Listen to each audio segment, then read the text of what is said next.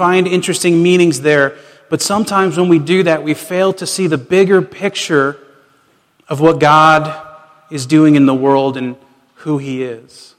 Our hope in this series is that we'll be able to do that together, to zoom out and see the big picture of the story of God. Because I believe that we really only find our true meaning and our real purpose when we situate ourselves within the grander story that God is telling. So my prayer for myself and for all of us over this next 6-week journey is not just that we would find God to be the grand storyteller that He is, but that we would very personally find Him to be our storyteller. Now, every good story has a compelling beginning, a chance to situate the story within its proper context and to meet all of the key characters. And the story of God is no different. And that's what we want to start with this morning. Situating ourselves in this very context, hearing the story of God as it starts in part 1 with the reality of creation. You know, many people find themselves sort of consumed with this idea of how when thinking about creation.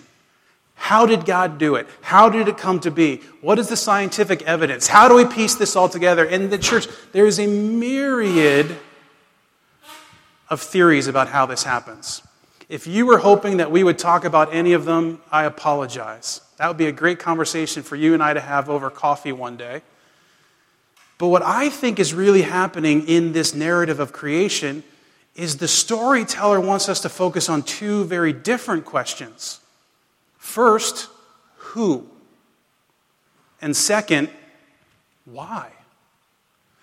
While we've been consumed with how for far too long, we have missed the point of the creation story. That is, who and why. When we think about who, the storyteller very much wants us to focus on God Himself.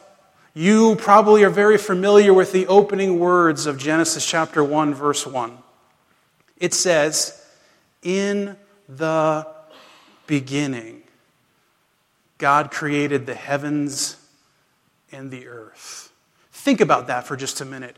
What is happening in the context when the storyteller says, "In the beginning"? He's situating God before any of creation exists. That is, God exists before anything created. Theologians and scholars talk about ex nihilo. That means out of nothing creation. My children struggle to believe that I grew up in a world without cell phones and computers. Now, there were computers and probably cell phones, but not for people like me. They struggle to understand that life could exist outside of iPhones and laptops and Minecraft and anything else that consumes them. They can't even begin to relate to these things. And as old as I may or may not be, think about for a minute that God says, in the beginning, before creation, God was. Completely outside of all created things, not just before the iPhone era. You know, being someone who was, I think I owned my first cell phone after I got married.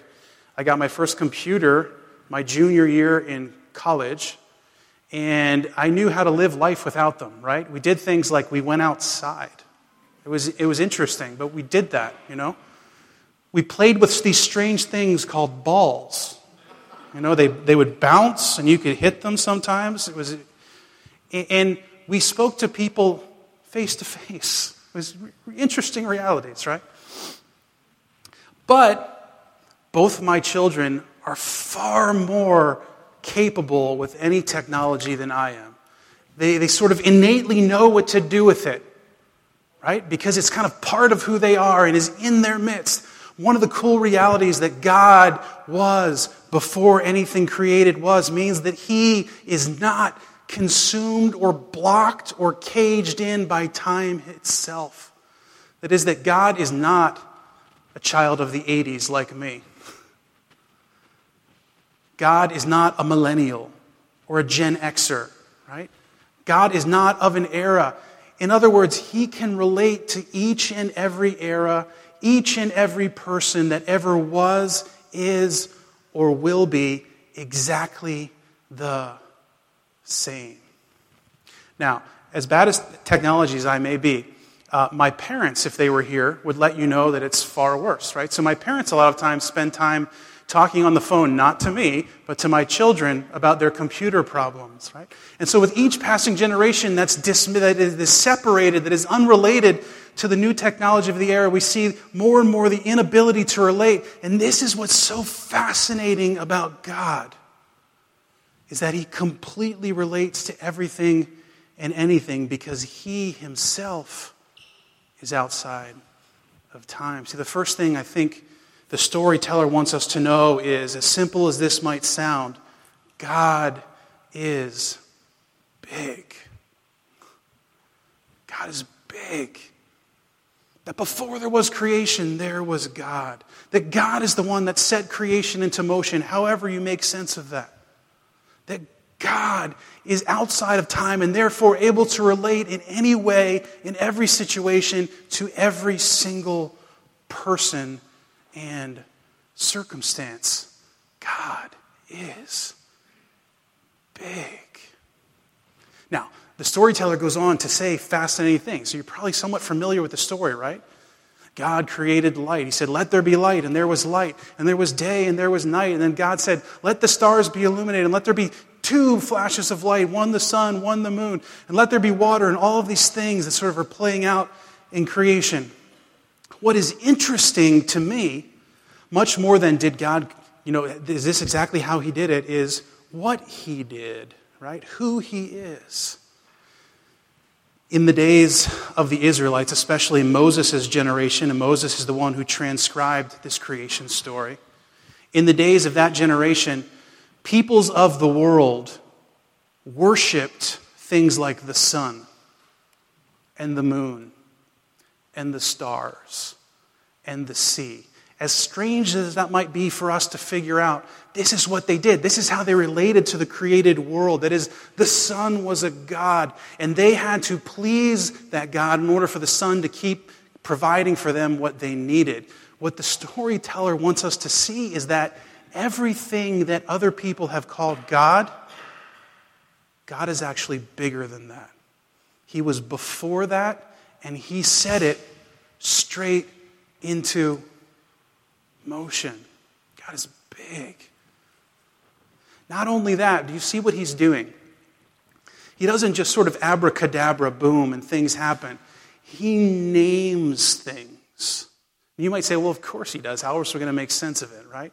He says, let there be light, and there's light, and let there be water, and there's water, and all these things. But what you have to understand is that when you name something, what you're actually doing is, in some sense, establishing your authority or sovereignty over it, right?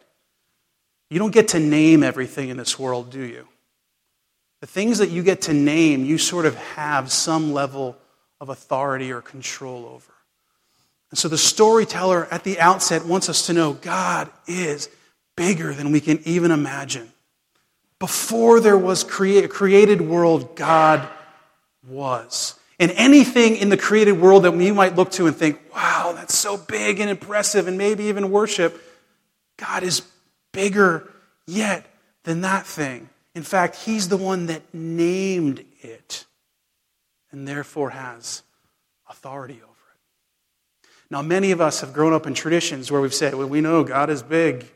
It's kind of scary and frightening. And theologians call it the transcendence of God. It even sounds scarier when you say that, right?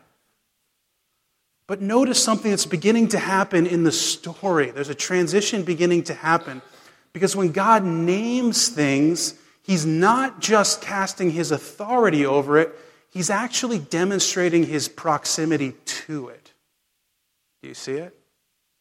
And so the storyteller wants us to know not only that God is big, but also just as important that God is close, that He's near, that He's proximate. He's able to name the things because He's in close connection to them. He understands what they are, who they are, and what they're meant to do. God is close. In fact, when the storyteller gets to the part towards the end of Genesis chapter 1 where he wants to talk about humanity coming into being, he says something very interesting. Do you remember this? He says that He made humanity in His image. Now, what does this mean? In His image. Does that mean He kind of looks like them? You look in the mirror and they're the same thing? Sort of, but not really, right? It's got less to do with looks than it has to do with kind of this special nature of humanity. That we actually were created to be in a relationship, a connection with God Himself. This big, huge God of the universe created you and me in His image. Nothing else is spoken about that way. In fact, nothing else in creation is spoken to directly by God except humanity. He's close. In fact, in chapter 2, there's this interesting phrase, right? It says that God walked with the man and woman in the cool of the day. So it's not just that He created us like Him. It's that He is with His creation. That He likes them. That He's engaged with them.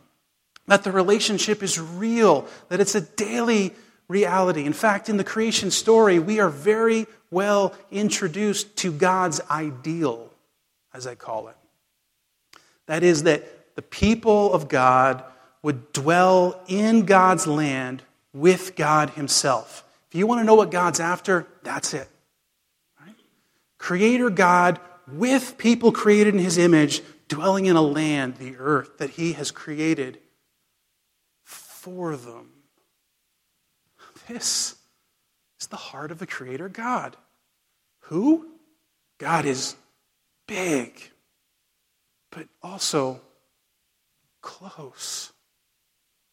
And we begin to transition into the second question, the why question, right? Well, why is creation happening? Why is this story so important to us? Because it tells us something very distinctly important to know about God. And that is, if you were to define God with one name, before you would choose big or even close, I would suggest to you, you should choose the word love. That God is the very embodiment of what love really is. See, the creation story, more than anything, certainly more than trying to us figure out how it happened, wants us to know that God loves us. Listen, maybe for you, you just need to pause at that moment and soak it in. Because your whole life, you've been trying to earn something that's already yours. It's already yours. God, as He's creating things in the creation account, right? He creates the heavens and the earth and the light and the sea and the sun and the stars and the moon. He keeps saying, this is good, this is good. And it says, and then He created man. And He paused and He said, catch this, this is very good. This is very good. And then it says, and then God rested. Right? Now listen, it's been a busy morning for me. When I go home, I have one important engagement. It's the Eagles, right? And then after that, I intend to rest, right? Because I'm worked hard. Hopefully it's been a good morning, and I'm tired. I need to rest. This is not the kind of rest that is the storyteller is telling us about, right? God didn't get really tired because it was really hard for Him to do all this stuff. The rest that He's talking about is actual enjoyment. And the thing that made Him stop to rest is humanity. God didn't stop because he was tired. He didn't stop because he needed a day off. He didn't stop because his boss was riding him too hard, right? He didn't stop because, man, I just need a vacation. All these things can be true in our personal lives. He stopped because when he created humanity, he was so infatuated and in love with it, he wanted to be with it. He wanted to enjoy it. In fact, it's the only thing in the history of the world that has made God stop. Think of all the evil that has happened in the world. The only thing that has made God stop is to enjoy humanity. Friends, I want you to know something this morning. God pauses to enjoy you. He loves you as you are, not as you should be. You make the big creator of the world pause to enjoy you. This is the story of creation that the storyteller is telling. And we keep seeing it, right? Because in the second chapter, God looks at the man that he made and he notices something about him. Now, females, men, whatever, interpret this however you want. We're not going to go there. He looks at man and says, something's not right, right? Take that however you want to. He says, he needs help. This is a truth, right? He needs help. And so he creates female to be with male. In the large sense, because in order to glorify God, we need both. But in the other sense, that think about the realities of what's happening here. You have a God who's huge, so many things to be consumed with, has come near. And because he has such affection for the humanity that he's created, he is able to notice what this person needs.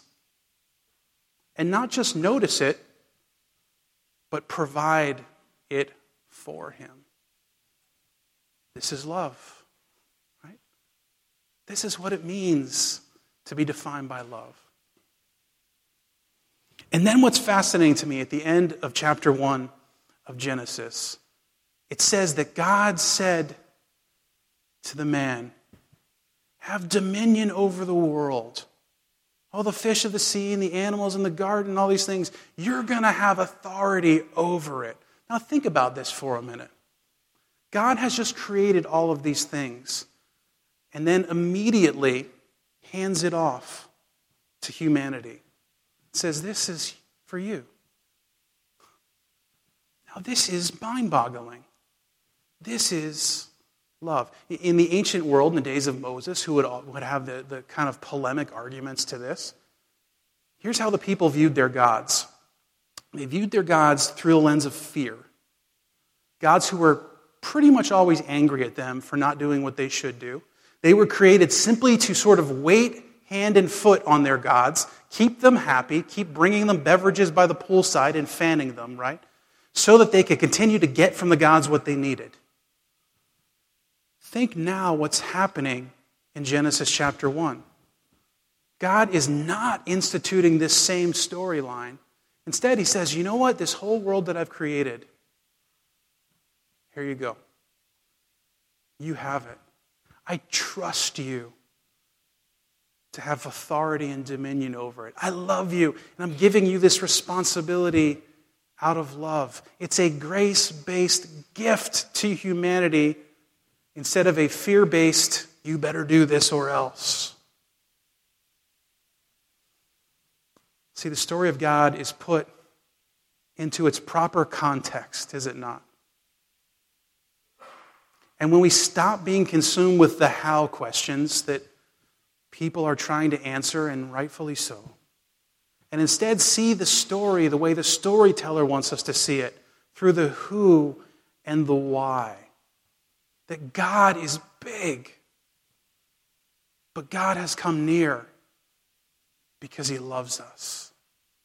Then and only then can we begin to see the rest of the story play out as God intends for it to play out. So this morning you might be saying to me, well, that's great, but so what? Right? That's great, but so what? Let me give you 2 so whats to leave with. The first is, this world is trying to shove other storylines down your throat. Right? That sounds nasty. I don't mean it in a nasty way, because we do it to ourselves too. Everyone is telling competing narratives, right?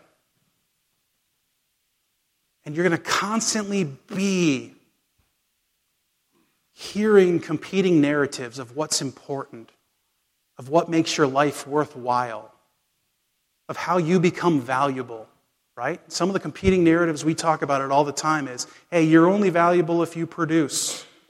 We were getting donuts this morning, and as we're pulling up, we usually get, 150 donuts for church, and we thought, well, we're going to get 200 today, but I ordered it secondarily at the counter, and the lady said to me, well, you can do that, but you're going to have to pull forward because we're on a timer, right?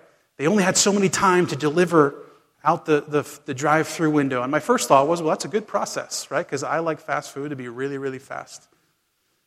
But then it kind of fits into the storyline that most of us have only begun to believe our value in how productive we can be, right? You feel it at work all the time, don't you? What can you do? What can you do? What can you do? What can you do? It's a competing story. The story of creation, the story of God says, the God of the universe pauses to enjoy you. He loves you. He's on the lookout for your needs and trying to meet them. Trying to give to you the things that you need to live this life well. But in so much as we're given to other storylines, we get pulled off the track, and the train that is our life is derailed and crashes into giant messes. The so what of the creation story is you have to ground your identity in this story, otherwise you'll be pulled astray. The second so what is that this story is all about who or what you're going to worship. Right? I mean, the creation story is really set up for us to see that God is the only one, the only thing that is actually worthy of our worship and affection. The word worship really means worthship. That is, that what will you actually ascribe value or worth to? And for many of us, we give worth to a lot of things. The creation story wants us to know that above all things, God is the one who's actually worthy of our praise and value. Think about it. God is big. Before any created thing, God was. He names all the created things. And any created thing that we have a tendency to worship, God was before that too, right? We sometimes like to think about the ancient peoples and say, they worshiped the sun and the moon?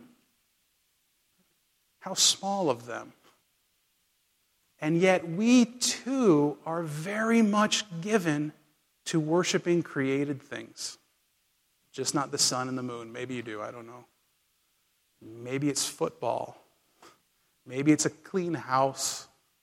Maybe it's your vocation and your job. Maybe it's a picture-perfect family. Maybe it is the American dream that has been shot at us for 1,000,000 years as this is what you deserve, right? And God says, I'm bigger than those things. And if you really want to find your value and meaning, you'll do it as you find your place in my story. God is worthy of worship not just because He's big, but because He's close. Think about it. The Creator of the universe has come near to you. He knows you intimately. In the Psalms, the psalmist tells us that God knows the number of hairs on our head. For some of you, that's much harder than it is for me, right? But no matter what, for every individual person that was, is, or will be, God is so intimately acquainted with them that He knows them. David wrote in the Psalms that God knew him in his mother's womb. Right? The God of the universe that was in the beginning, before all things, has authority over all things, knows you that well. He deserves to be worshipped. And lastly, God is love. Think about this for a minute. The God of the universe has come near to know you. Now you know yourself, second only to God. And even despite finding out what he has found out, which is lots of good, lots of bad, and a lot in the middle, right? He still loves you. He still pauses to enjoy you. The God of the universe has come close to know you, and in knowing you, loves you with an unconditional, unbreakable love. When all else passes away in your understanding of this world, one thing remains. God's love never fails. It doesn't fail in your low points. It doesn't fail in your high points. It doesn't fail at your greatest successes or your biggest failures. God has come near. He knows you. And he loves you. And you might say, well, that's wonderful, Adam, but it's also esoteric, right? It's also abstract and foreign. Let me give you a little highlight on where this story is going. It's a famous man in history named Jesus. We believe Jesus is the center of everything. It's why at Hope Alliance Church we have a statement, simply Jesus.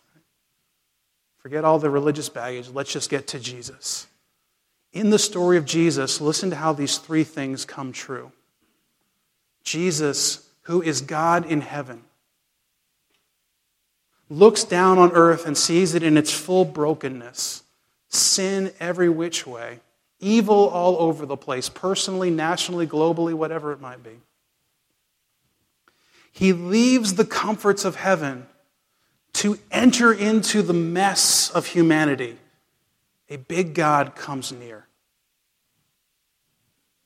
And he doesn't come into humanity to give a certain moral message. Hey, if you did X, Y, and Z, you'd make God happy, right? If you just started really upping your church attendance, if you would just, read the Bible more often, say some more prayers, if you do these things, God would be happy. He isn't a big God who came near to be an interesting teacher or a moral philosopher. It's a big God who came near to demonstrate unconditional love.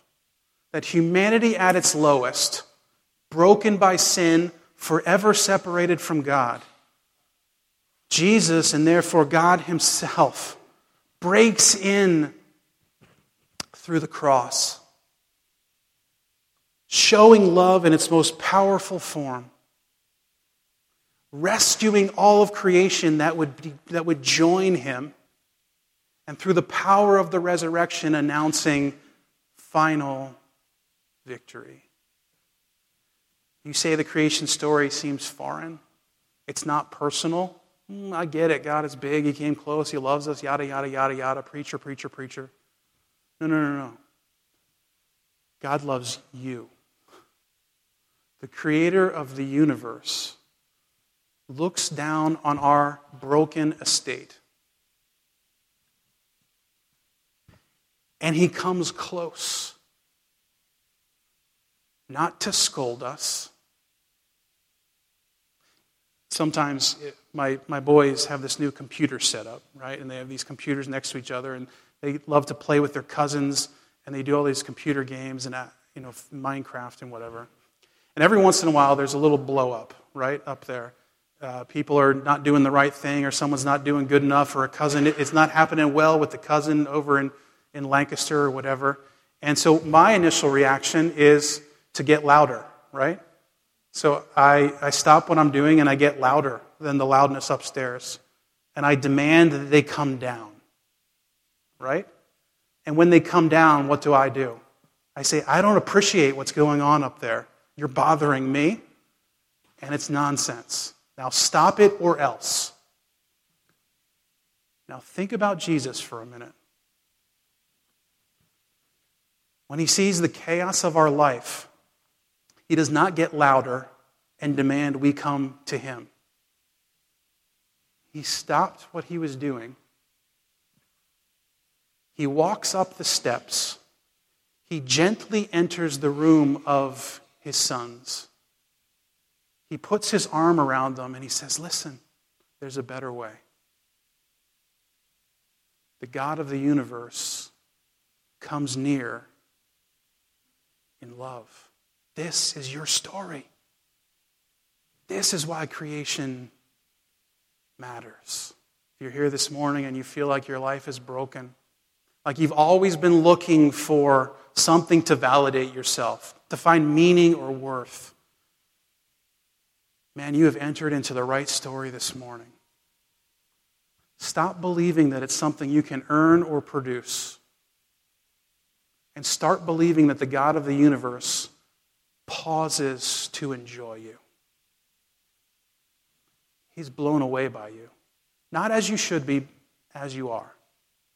Whether you make the timer at the drive-thru or the quota at work, whether you yell at your kids upstairs or parent them better than I do. And he says to you, no matter your warts, no matter your brokenness, I'm here to provide you a better way.